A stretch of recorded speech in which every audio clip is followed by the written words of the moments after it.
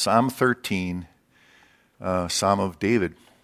How long, O Lord, will you forget me forever?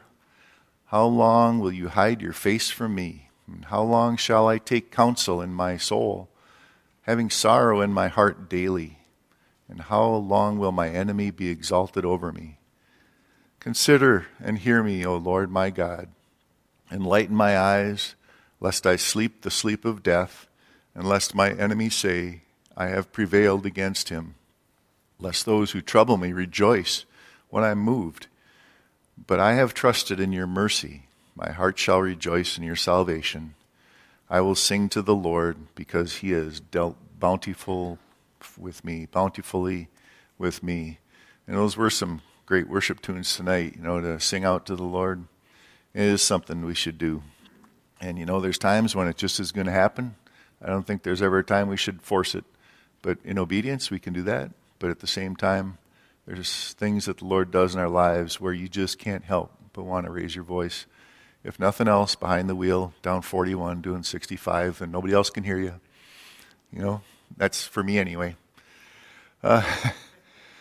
So, Psalm 13. David is being tried and tested. 4 times he says, how long?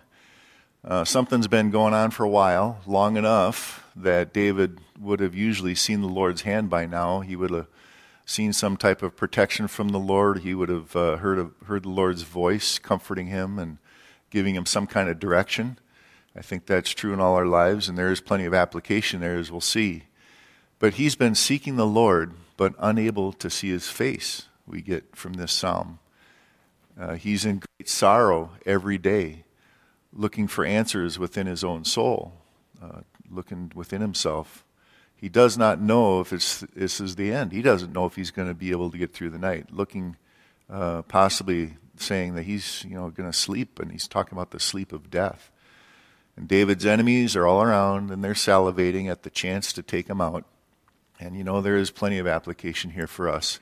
Whether we realize it or not, we've been certainly living in a country that has allowed Christians and true believers to worship and gather together. But as soon as you get out there on the job these days and you start, declaring what God's word says, you start to feel it, don't you? It starts to pinch. People start to treat you differently. And that's just the beginnings, I think, of the days we're about to come into. And you've been hearing updates through the conference in the past month or so, and last Sunday with Dwight doing the updates. That glacier that's been slowly moving to come across our land is just about here, and things are starting to crumble as we speak. So it is applicable to our day. But 4 times in verses 1 and 2, David says, how long? And that means when, or how far are we going to go with this, and how bad is it really going to get? How close to the edge before we go over is kind of the idea of what he's saying. How long? He's not hearing from the Lord, and when it seems he needs it more than ever, and God's not acting, God's not showing himself to David, God's not speaking. First thing that comes to his mind is, well, Lord, did you forget me forever? And that word forget David uses is not really the thing forget, because he knows the Lord. He knows he remembers. He knows all things. He's on the throne. But that word means ignore more than anything. It means to let the cause or let the attention wither. And, he wants to know, Lord, did you cease to care about me? Is what he's saying there is forget. And the word for forever there is perpetually, continually, with no end in sight. And so from David's perspective, he's being ignored and not sure if God even cares about him anymore or if he ever will again. And, there are times, depending on what we're going through, that we feel that way. And we know better, right? David knew better. In 1 Samuel 17, David told Saul, he says, God's delivered me from the hand of the paw of the lion and the paw of the bears. He's delivered him. And David knew it was only God that could do that, because what guy is going to go up against a lion or a bear without the Lord or a gun? And David knew it was only God that could do it, since he knew, he could not have defeated the lion or the bear in his own strength. David knew the same thing about Goliath. Saying in that passage that all the earth will know after this that there is a God in Israel. So that's not David cranking it up and saying, I'm going to go get this guy and take him down. No, that's David saying, look and see what the Lord's going to do here. Let the Lord get the glory. And so David knew, and he knew that the battle was the Lord's. But now he believes that God is ignoring him. And he still believes, calling out to the Lord. He's not doubting or becoming an atheist. And if we ever get to Psalm 14, we'll talk about those guys. But he's calling out to the Lord. He's just not getting a response or getting the help that he needs. There are times when we do pray, and it seems as though they're bouncing off the ceiling as some expression, or it seems as though we're not getting the answer that we want. And as you grow in the Lord, as time goes by, you realize you don't always necessarily get the answer you want. We all hear, as you've heard from this pulpit many times, we all want to hear a yes or a no so we can get on with our lives, but all too often it's a wait a little more. And maybe to the point where we're going, how long, Lord? Did you forget about me?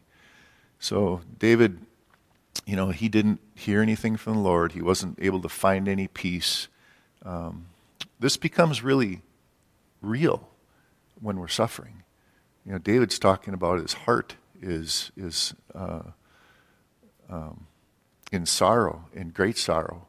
It's one thing for us to be praying about a job, and that can start to hurt when the bills start piling up, absolutely. But there's other times when we pray when we're really suffering, when we're really sick, when we're really in trouble, when we might be about to lose our job and lose everything, when we might be about not sure what the doctors are going to say, when we're not sure whether or not something very painful is going on. We have many people in our fellowship and around us in our neighborhoods that we know that are suffering. They've got pain. They've got chronic pain. They've got things that the doctor's saying, if we don't do something about this, it's going to kill you. And that's real. It gets real when these days of sorrow are upon us. How can God ignore us or forget us, especially in those hard times? But David says, how long will you hide your face from me? Second, how long? And the word hide there means carefully conceal or hide. But it's being done on purpose. It's being done carefully, not that he's just pulling all back and letting David wither. But it's careful, and he's concealing just what he needs to for this trial, this testing for David. If you want to turn with me to 1 Samuel 26. There was a time when, the Lord, he shines his face on us, and we'll read that in a little bit. His face is towards us. We read in the scriptures how the Lord has his face towards those and blesses those, and he has his face against those. We'll see that too. But David knew that he was doing everything he did before the Lord's face. He was doing everything he does, and so that the Lord sees it, not that he would impress men. And we see this in chapter 26 of 1 Samuel, just as verses 1 through 25, the whole chapter, and we'll tell the story.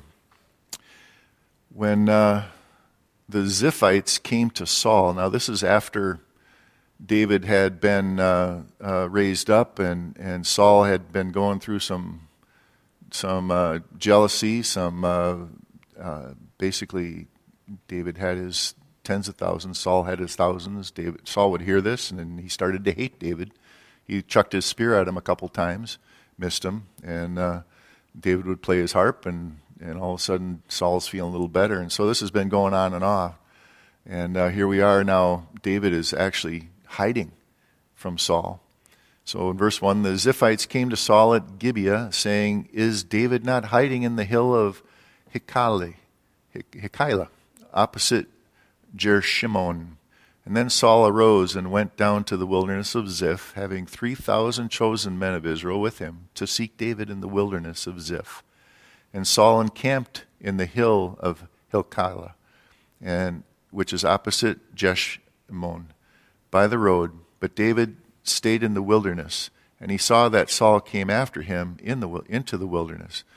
David therefore sent out spies and understood that Saul had indeed come. So David arose and came to the place where Saul had encamped. And David saw the place where Saul lay, and Abner the son of Ner, the commander of his army, and Saul lay within the camp with the people encamped all around him. Well, David answered and said to Ahimelech the Hittite, and to Abishai the son of Zeruiah, the brother of Joab, saying, Who will go down with me to Saul in the camp?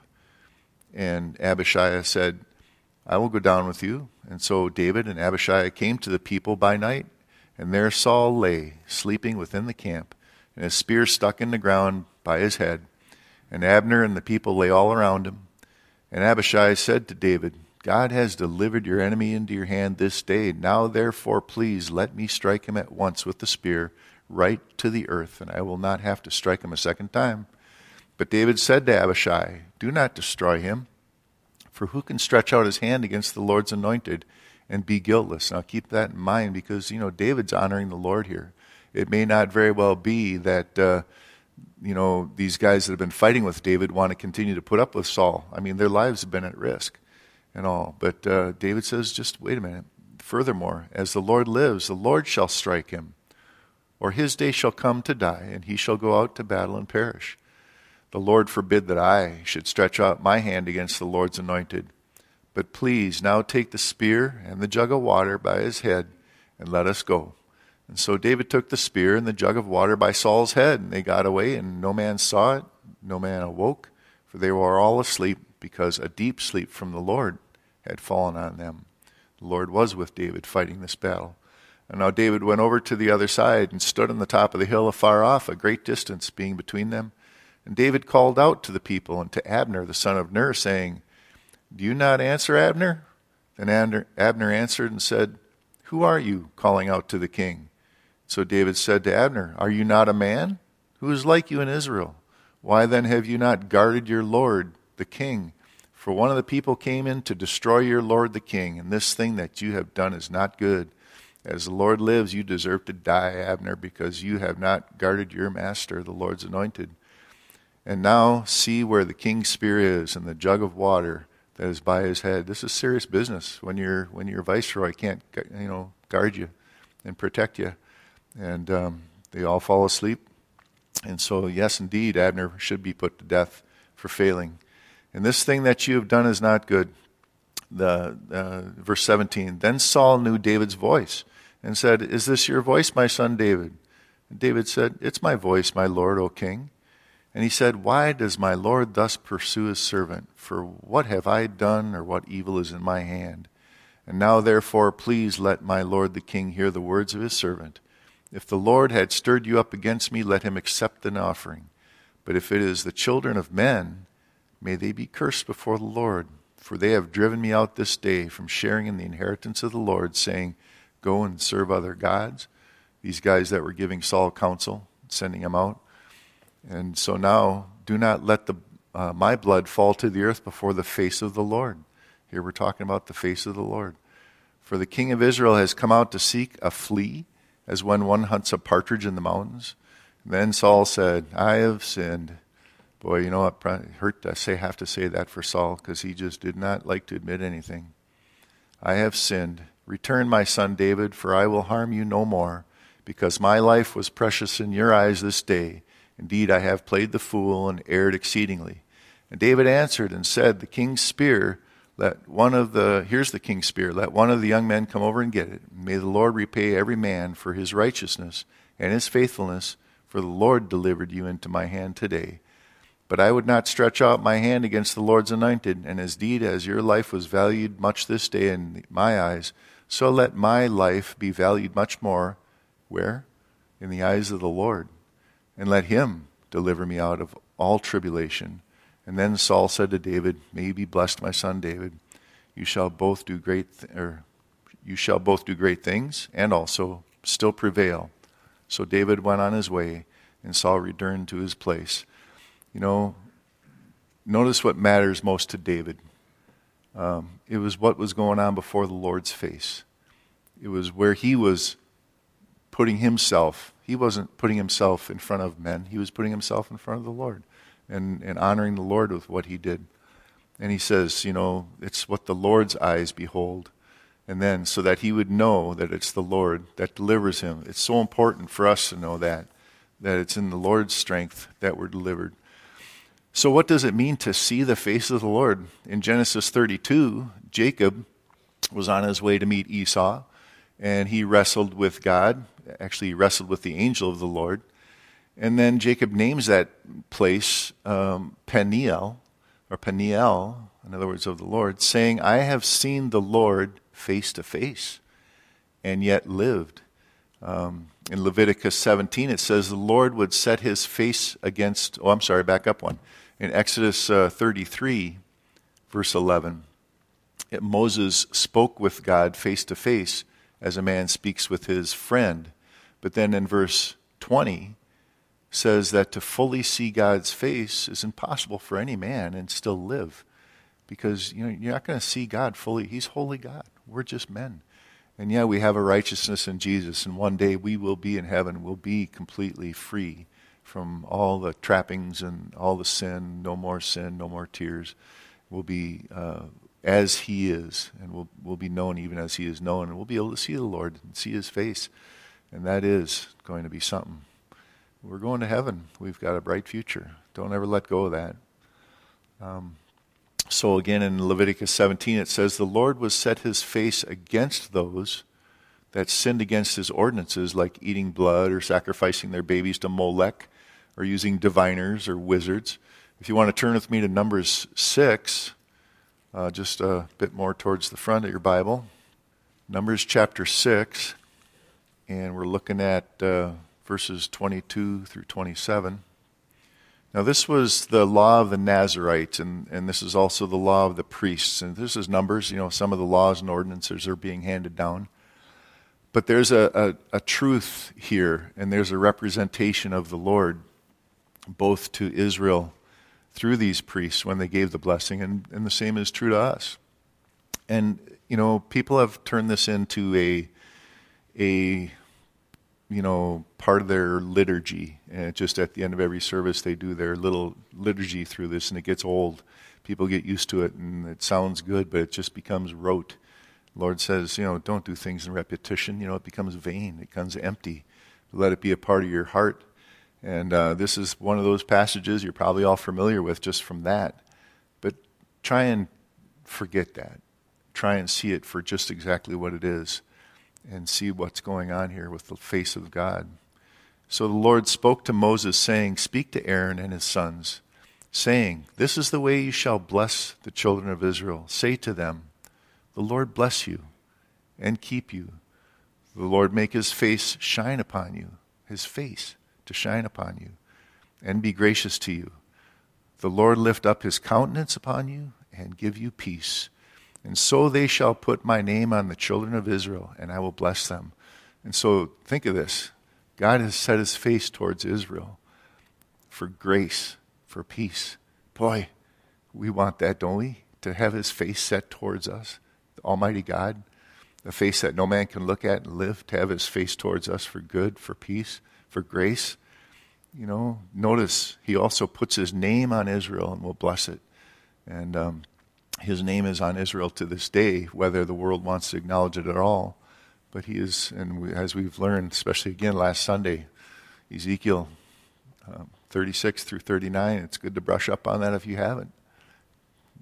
He joined the hip bone to the leg bone and put meat on those bones, and now Israel's a nation, and it's a clear picture of what he was doing. And he brought the two houses of Israel back together, Jeroboam and Rehoboam, and brought them back together when he did it. And that's what we are looking at over on that eastern shore of the Mediterranean right now. And so God set his face towards Israel for grace and for peace. So what does this mean for us? Hebrews 11 verse 1 says that faith is the substance, which means the firm foundation or the real existence of things hoped for, and the evidence of things not seen, it says in Hebrews chapter 1. Chapter 11, verse 1. Let's go to 1 Peter and look at chapter 1, verses 3 through 9. Because what we're talking about is David can't hear the Lord's voice. He can't see his face. He's hearing crickets, He wants to hear the Lord. He wants to see his hand. He wants to know again that his face is towards him for good. In 1 Peter chapter 1, it says in verse 3, "Blessed be the God and Father of our Lord Jesus Christ, who according to his abundant mercy has begotten us again to a living hope through the resurrection of Jesus Christ from the dead, to an inheritance incorruptible and undefiled that does not fade away, hallelujah, and reserved in heaven for you, who are kept by the power of God through faith, for salvation ready to be revealed at the last time. In this you greatly rejoice, though now for a little while, if need be, you have been grieved by various trials." Here we go. "That the genuineness of your faith may be, being much more precious than gold, which perishes, though it is tested by fire, may be found to praise and honor and glory at the revelation of Jesus Christ." This is what we're going to see when we get there to see him. Whom having not seen, here it is again, we don't see his face. We don't see. The writer here, Peter, did. We'll get to that. But who having not seen, yet you love, and though now you do not see him, yet believing, you rejoice with joy inexpressible and full of glory, receiving the end of your faith, the salvation of your souls. This passage tells us our faith is more precious than gold or silver or anything this world has to offer, including Bitcoin or the shiny new car or the big house or the 1,000 acres of ranch land out in Colorado or whatever is your thing. But notice verse 8. He says, having not seen. He's talking to us. Peter was there when Jesus came. He saw Jesus' face. He was seen. He held. He saw Jesus' face when it was held, when it was kissed. Peter, James, and John were on the Mount of Transfiguration when Jesus' face shone with the glory of God. They saw his face. They saw Jesus' face, the Son of God, God with us. So the face of God has been seen. And these are the people that we believe. This is the gospel that we believe, the testimony of the apostles, like Peter said, having not seen, you love, and now you, even though you don't see, yet you believe and you rejoice. This is what we're doing here. We believe these guys who saw him, and this is their testimony. They saw him raised from the dead. And then on top of that, what does the Bible say? He's given us his Spirit, and his Spirit bears witness within us. It's more than just believing stories that are 2,000 years old. When we believe, the Holy Spirit bears witness in us. And we know it. We know that we know that we know that we know. There's nothing anybody can say to take that away from us because it's spiritual. He's opened our eyes. We've been born again. Once you're born again, you're born by the Spirit. Getting ahead of myself. John 20, it said, Jesus said to Thomas, because you've seen me, you believe. But blessed are they, or sitting in this room, who have not seen and yet believe. John finishes the chapter by saying these things were written that you might believe that Jesus is the Christ, the Son of God, and that believing you might have life through his name. Now, we always want to serve the Lord, don't we? And what he's called us to. We want to know that what we're doing is something he's given us to do. We want to see his hand in it. David kind of wanted to see the Lord's hand lift him up where he was not seeing, and wanted to hear God's voice. We want to see, walk in the things that God's called us to, always and only when it lines up with Scripture. I mean, I can say that, I can do all things through Christ who strengthens me. Well, that does not mean sin. That doesn't mean go get rich and fall away from the Lord because I've got too much stuff. It doesn't, we can do all things, yeah, but we want to do what lines up with the Scripture, and not just a Scripture, but the whole counsel of God. And that just seems to be common sense, but how many people these days are just taken off on one verse, and just like that, they got a whole ministry going in a whole erroneous, false religion because they've taken one thing. I mean, my goodness, the Jehovah's Witnesses and the Mormons and whoever else, they'll quote you all kinds of Scripture. And they'll tell you all kinds of things about who Jesus was, but they don't take the whole counsel of God. So when we want to hear from the Lord, we want to also know that what we're being told, what we're being led to do is fits with the whole counsel of God, right? When we see God opening doors of opportunity and that he's providing for it, then we take it as a confirmation. We take it as an assurance. We can be confident that God is in this thing that he's calling us to do. Always looking for that which only God can do in our lives. There's a lot of things we can do in our own strength, and in obedience there are a lot of things we do need to do. Just getting into the Word and praying and seeking the Lord, these are the most powerful things we can do in our walk to increase our faith so that we can do more things. And also, always looking for that which only God can do in our lives, the things he's delivered us from that we could never deliver ourselves from, and the things we're able to now walk in, which without him we'd never been able to walk in. So we need to keep walking, even when we haven't heard from God for some time. And this is that obedience is by faith, so that he gets all the glory, he gets all the honor, and he gets all the praise. James 1 tells us that trials come to test our faith. For what reason? Well, so that we mature in patience, but more than anything, so that we keep our hope on eternal life. And not, the life to come, not the temporal things of this life. This is the eternal life in Christ Jesus, and this is where we put our hope when we have, when our faith is being tried and tested.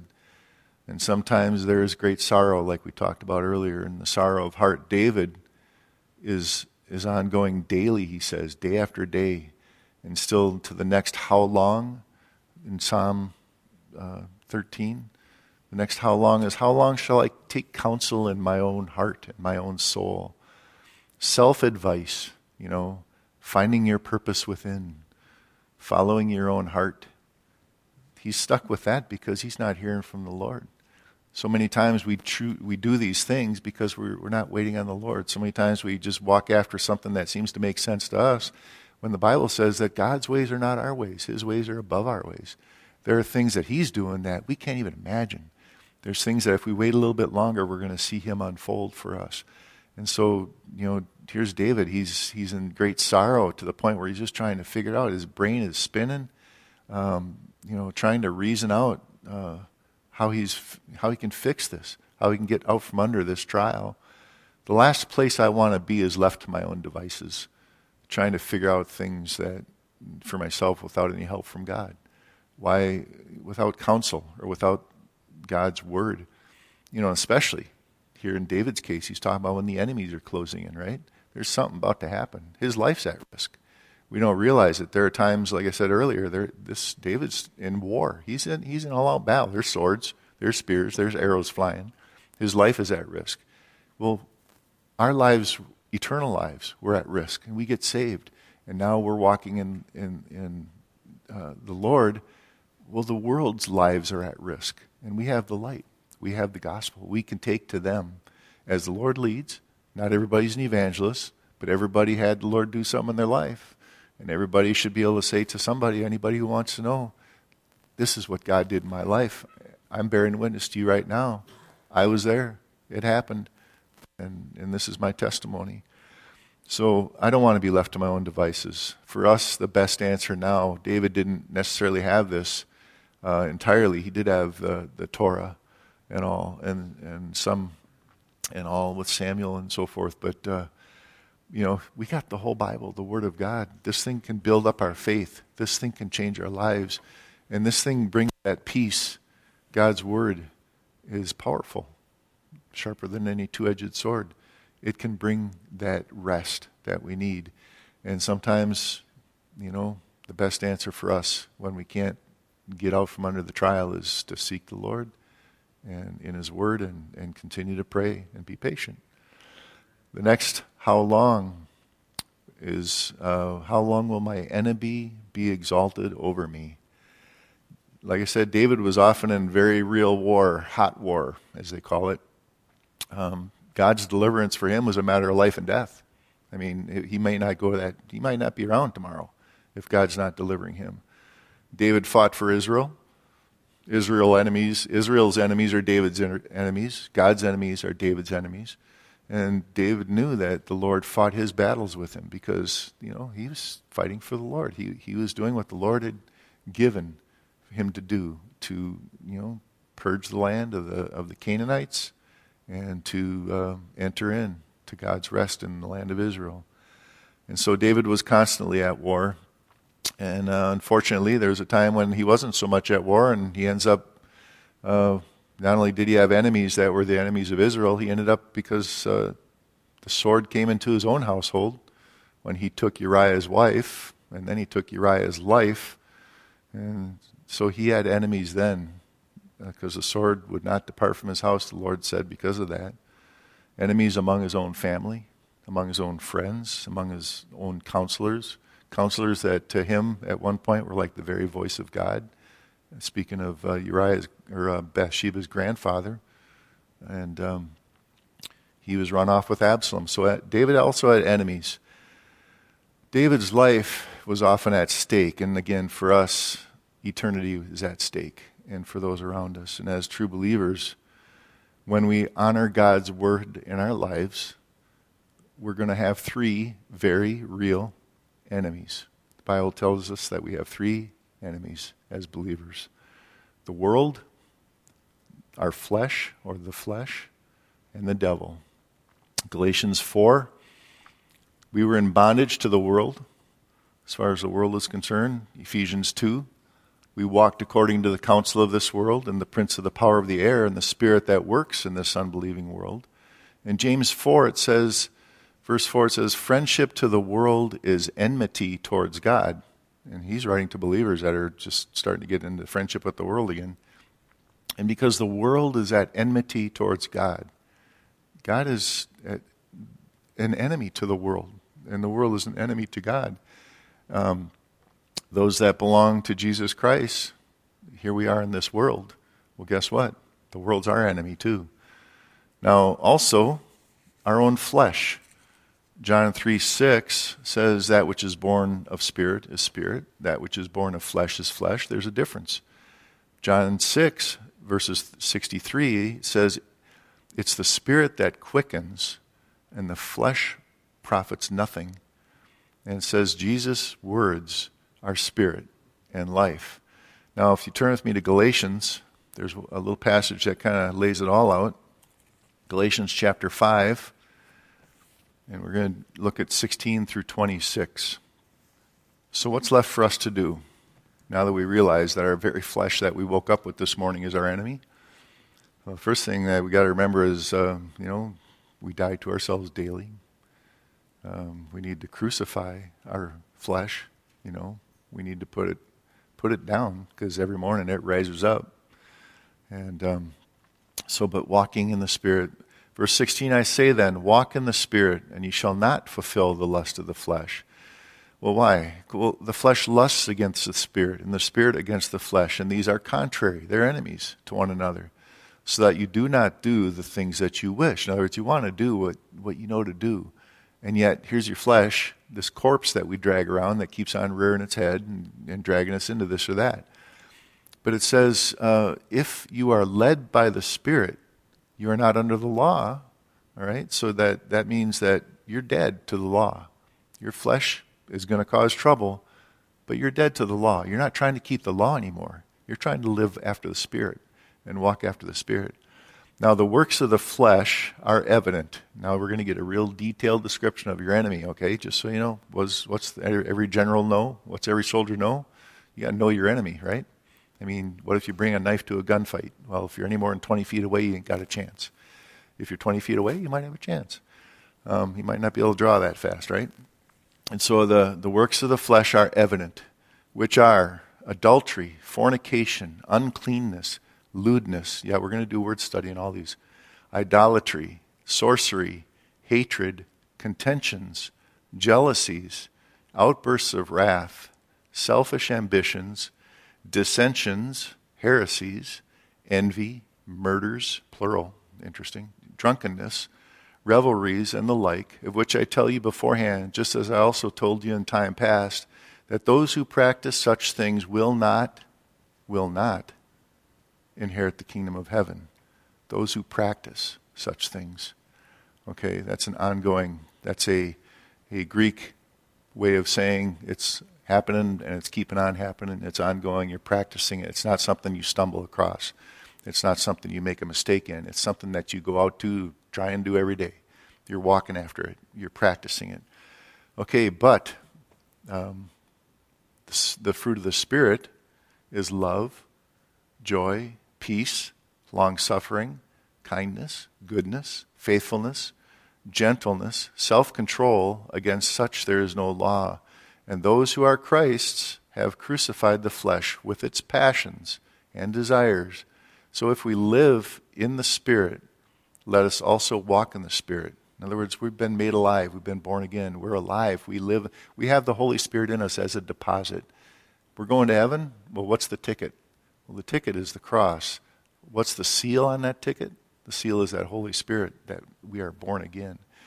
And if we live by the Spirit, let us also walk in the Spirit. Let us not become conceited, interesting, and provoking one another, envying one another. Notice how the exhortation here has to do with, obviously he's writing this because they're having problems with some of these things, and now he's saying, come on, you're brethren. Don't do this to one another. So, back to the list.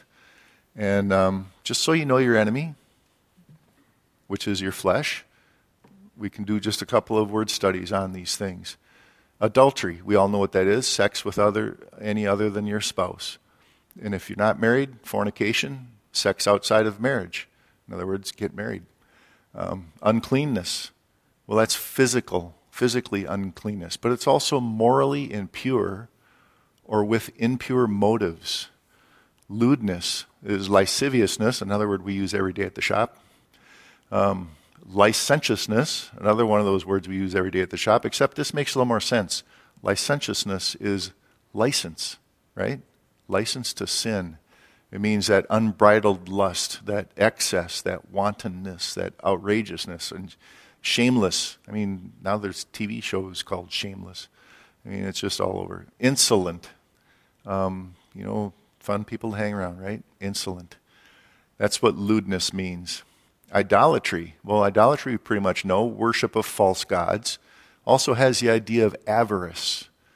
Avarice. Worship of money.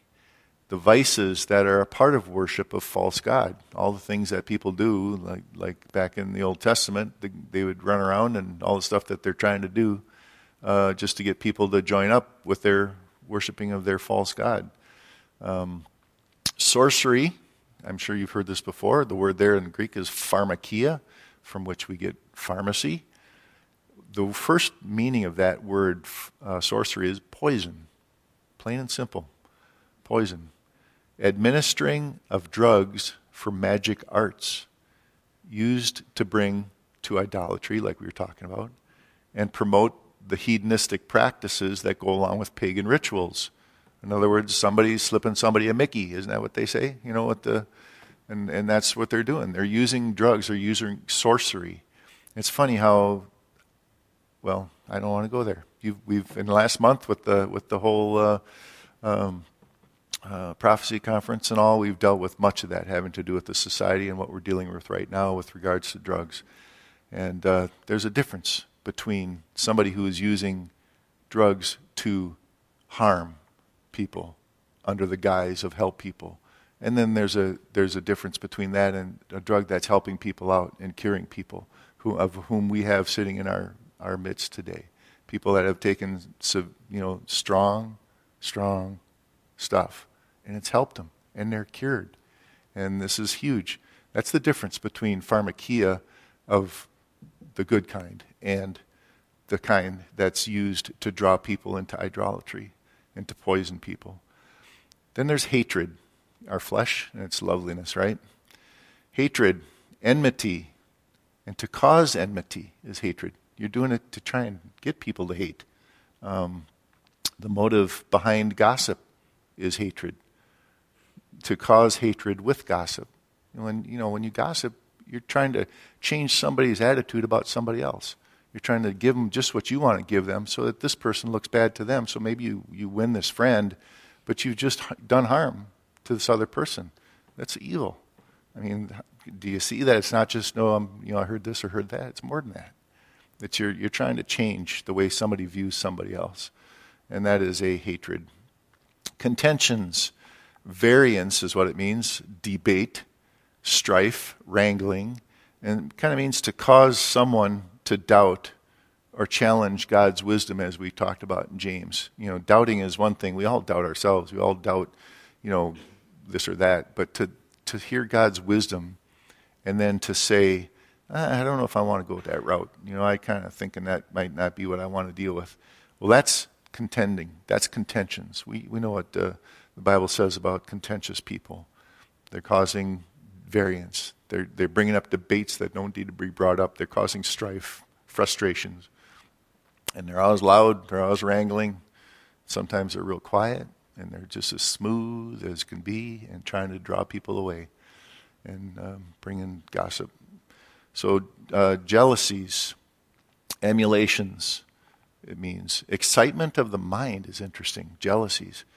You're arousing, getting the mind going. It's ardor, which is zeal in a jealous pursuit. You're just going after it. It's a jealousy, and you're going to pursue it with punitive fierceness. It talks about fierceness of indignation, and envious and a contentious rivalry is that word. Again, our lovely flesh we wake up with every morning, right? The works of the flesh. These are the works of the flesh. Outbursts of wrath. Well, that's somebody who heats up really fast for the drop of a pin and then nothing. And he just drops right off. But boy, when he heats up, it's big. It's an outburst. Ardor there, pushing rage, and usually ends up in violence. I mean, it's this kind of outburst that, if nothing else, it's violence to our ears, selfish ambitions, pushing for promotion, that means causing division, in fact, to advance oneself. And that actually means, when you look it up, willing to use low arts, it says. Well, basically what that means is trickery, deceit, evil means. Dissensions, seditions, causing divisions is what dissensions means. Heresies, that's divisions based on bodies of thought or different sects of religion, that word means, that he's using right here. We think about heresies and we think about false teaching, and that's certainly it. And a heresy, but it carries with it now, we got a body of guys. We got a bunch of people, or gals, that got this whole idea going. And it's going to be what we're going after here, and that's a heresy. Has to do with different sects of religion, has to do with opinions of men following their own tenets and trying to bring their own wisdom on the Word of God rather than, letting God be the final judge on everything. Murders, and simply means murder and slaughter. Drunkenness, intoxication. Jesus warned that day will come upon you unawares. Don't be drunk. He says his day, our day when we go to be with him, will come up on us unaware. That's what Jesus said about it. Revelry is the same. Carousal, drunk all-nighters, parading in the streets to some deity, it used to be, is what he was talking about. And now it says, and the like. Anything corresponding to or resembling any of the above. So, and the like. Now contrast that with the fruit of the Spirit. And, because that's pretty depressing, right? And I'm sorry that's who you're going to look at in the mirror tomorrow morning, but that is who you're going to look at in the mirror tomorrow morning. Until you decide to, walk after the Spirit. Until you decide to put your flesh aside and, crucify your flesh. And, the day goes on, the day is long. By the end of the day, we're looking for mercy, right? I know I am. Because I can crucify my flesh in the morning, but, I got to kind of kick it back down all day, don't I? Don't we have to kind of make our choices all day long? Contrast all that now with the fruit of the Spirit. Love. Love is agape love, is called. It means goodwill, selfless affection, and benevolence. And benevolence is something that's done without, regard for how it's going to affect you. It only is done for the good of the other person. Joy is the fruit of the Spirit. Joy is gladness. And it's joy that's received among each other here. It's joy that we share. That's the fruit of the Spirit, to be able to be joyful. Peace. Now that means harmony. That means a concord or an accord. And it means that tranquil state of a soul that's assured of salvation. Isn't that something? Peace. How we can have that peace, that tranquil state. Long-suffering means kind of what it says: endurance, constancy, steadfastness, perseverance, forbearing, and slow to avenge wrongs is what that word means. You're long-suffering. You don't jump at the first chance to get somebody back. Kindness, gentleness, moral goodness, integrity, and harmless is what kindness means. We all know a kind person, and we know how to be kind, really, don't we? Usually it ends up starting out with just not saying anything, just doing kind things. Because kind words are good, but kind actions, people never forget that. People always know when they're feeling, when they're being treated kindly. Goodness, he says, is a fruit of the Spirit. It simply means uprightness of heart and life. Faithfulness is a fruit of the Spirit, and that is a conviction that not only does God exist, but Jesus Christ is the Messiah by whom we have eternal salvation. That's faith and faithfulness. Gentleness is meekness and mildness. The meek shall inherit the earth, those who are gentle. A little different than kindness. Kindness, you go out of your way. Gentle, you're making sure that you're not hurting anybody. Self-control, the virtue of one who masters his or her desires, passions, and sensual appetites. The fruit of the Spirit is self-control. Kind of takes care of that other list, doesn't it? Now we have a third enemy. Those are the first two enemies, the world and our flesh. The third enemy is the devil. Just a short list here, we know it. John 10, verse 10, the robber comes to steal, to kill, and destroy. Nothing else. He's not here to make you rich, not unless he can kill you in the end. He's not here to make your life easy, not unless he can bring you into slavery. That's the devil. The robber comes to steal, to kill, and destroy. Revelation 12, who else is this guy? Well, it says he is the accuser of the brethren and accuses us before God day and night. It says in Revelations 12, verse 10, he's the accuser of the brethren, accuses us before God day and night. You know, it's so important for us to recognize the things that are of the Lord and the things that are of the devil and of people who are not behaving the way they ought. Maybe they just don't have the Holy Spirit. Maybe they don't. Maybe that's what they need. And so not necessarily for us to get our ire up, but maybe it's necessary for us to pray for someone who's behaving in a way that just isn't of the Lord. It's not spiritual. It's not of the Spirit. It's more of the enemies, more of our enemies that we're getting off with some people than it is a true kindness, a true peace and a harmony that comes with the brethren. All of these enemies trouble us, and they want to see us be moved. Doesn't have a Psalm 16 or 13 say? It says in verse 4, it says, lest my enemies say, I have prevailed against him, lest those who trouble me rejoice when I'm moved. Well, that word moved basically means to be shaken, to be shook up, to be tottering, and to be stumbling. You know, that all of these enemies, they want to see us totter. They want to see us stumble. You know, the world, come on, your guys at work that you work, if you work in the shop or on the job site or wherever it is, if they know you're a believer, they're looking, they're waiting for the chance for you to that they can say, see, I saw you do that. You know, they're looking for that chance. You know, as with David, he says now in verse 3 and 4, he's saying, you know, consider, hear me, Lord, my God, enlighten my eyes. And when he's talking about enlightening my eyes, he's saying, you know, lift that fog, because I'm not seeing, I'm not hearing, I don't see your face. Bring back that clear sight. And when he talks about consider, he says that just simply, let's stop ignoring me. You know, stop ignoring my situation, Lord. Show regard, pay attention. So he's pleading to the Lord in verse 3 and 4. He says, enlighten my eyes, and again, lest I sleep the sleep of death. And whenever the Lord talks about sleep, death for saints or death for believers, it's all it has to do with sleep. They were just asleep. You know, the Old Testament saints, it was just asleep.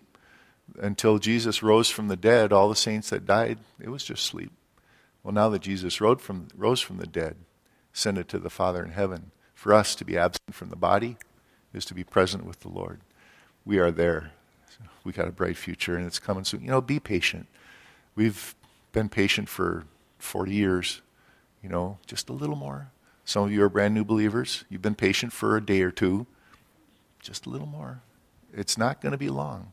When the Lord comes, it'll be right on time. It's not like it's going to be, David's going how long? And we're going how long, right? Before the Lord comes back.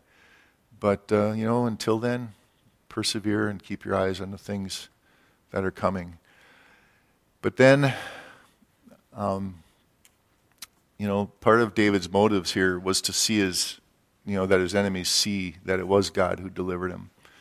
The world has persecuted the church since it began to this very day, seeking to silence the word of God spoken, by which the Holy Spirit brings conviction of sin. That's why the world hates us and hates us talking about the word. Now the word, the Spirit, and the conviction draw some to repentance, but other to the point where they're gnashing their teeth in rage. We got to expect that from our enemies. They seek to prevail and silence the word of God, just like David. He's saying, that my enemies don't prevail against me. They despise the light that exposes their sin, and we are messengers that they want to silence. The enemy that is our own flesh will always seek to prevail over us as well, right? Because to walk in the Spirit goes against the grain. I mean, come on. We're swimming against the tide. We're swimming upstream. As long as we're in this world, we're going to be swimming upstream. Now the devil, our other enemy, he's defeated, right? David's talking about making sure his enemies don't prevail over him. Well, our enemy, the devil, he's defeated. But he still lies. He still deceives. He still continues to deceive the world. And he seeks to prevail over the church. How? What does it say in Timothy? Wolves creep in and they begin to introduce destructive heresies, doctrines of demons. That's the devil. He's still at it. He's not gone and just decided to quit. Well, he's at it right now. And so we need to remember that. He is seeking to prevail over us. Now, David reaches a turning point, and we all got to reach this turning point. We're dealing with our enemies. We're going how long? How long? We're dealing with our enemies here in verse 5 and 6. But I have trusted in your mercy. My heart shall rejoice in your salvation. I will sing to the Lord because he has dealt bountifully with me. This is a turning point for David. And there really does have to be a turning point for us to set our eyes and trust God's mercy. He's not forgotten us. His mercy endures forever, right? He's not turned his face against us. He's got us right between his hands. And he's not going to let go of us. In the Gospels, all those that would call upon Jesus to be healed, they always said, Jesus, thou son of David.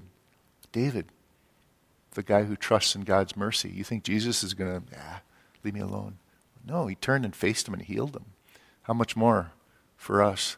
Every time Jesus set his face toward them and healed them and forgave their sins. How do you understand mercy?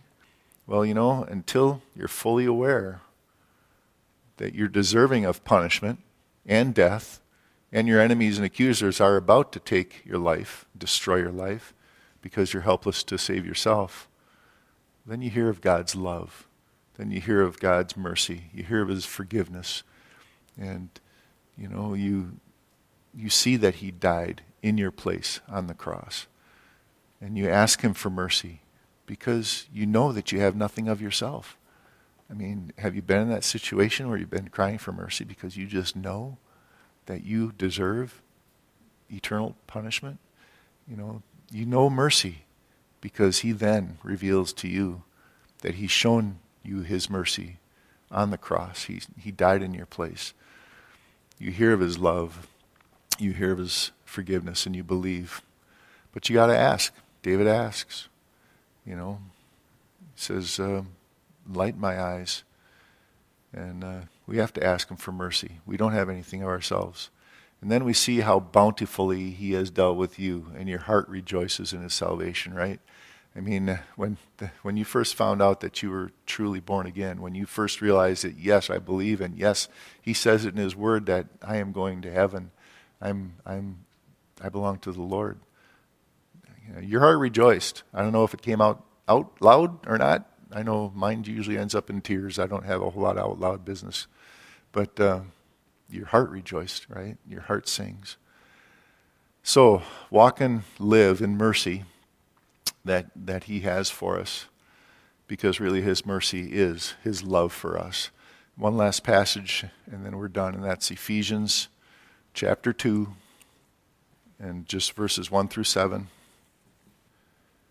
It says, "And you he made alive, who were once dead in trespasses and sin, in which you once walked according to the course of this world, according to the prince of the power of the air, and the spirit who now works in the sons of disobedience, among whom also we all once conducted ourselves in the lust of our flesh, fulfilling the desires of the flesh and of the mind, and we're by nature children of wrath. We are enemies, just as the others.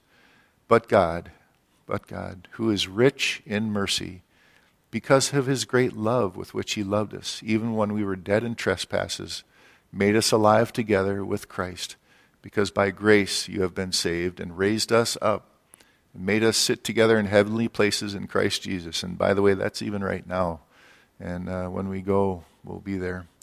"That in the ages to come, he might show the exceeding riches of his grace in his kindness towards us in Christ Jesus." You know, it's a bright future. And so we're going to heaven, people. Well, why don't we pray if you want to stretch your legs? Oh, Lord, thank you for saving us. And words fall way short. And we sure need to be able to keep this before us.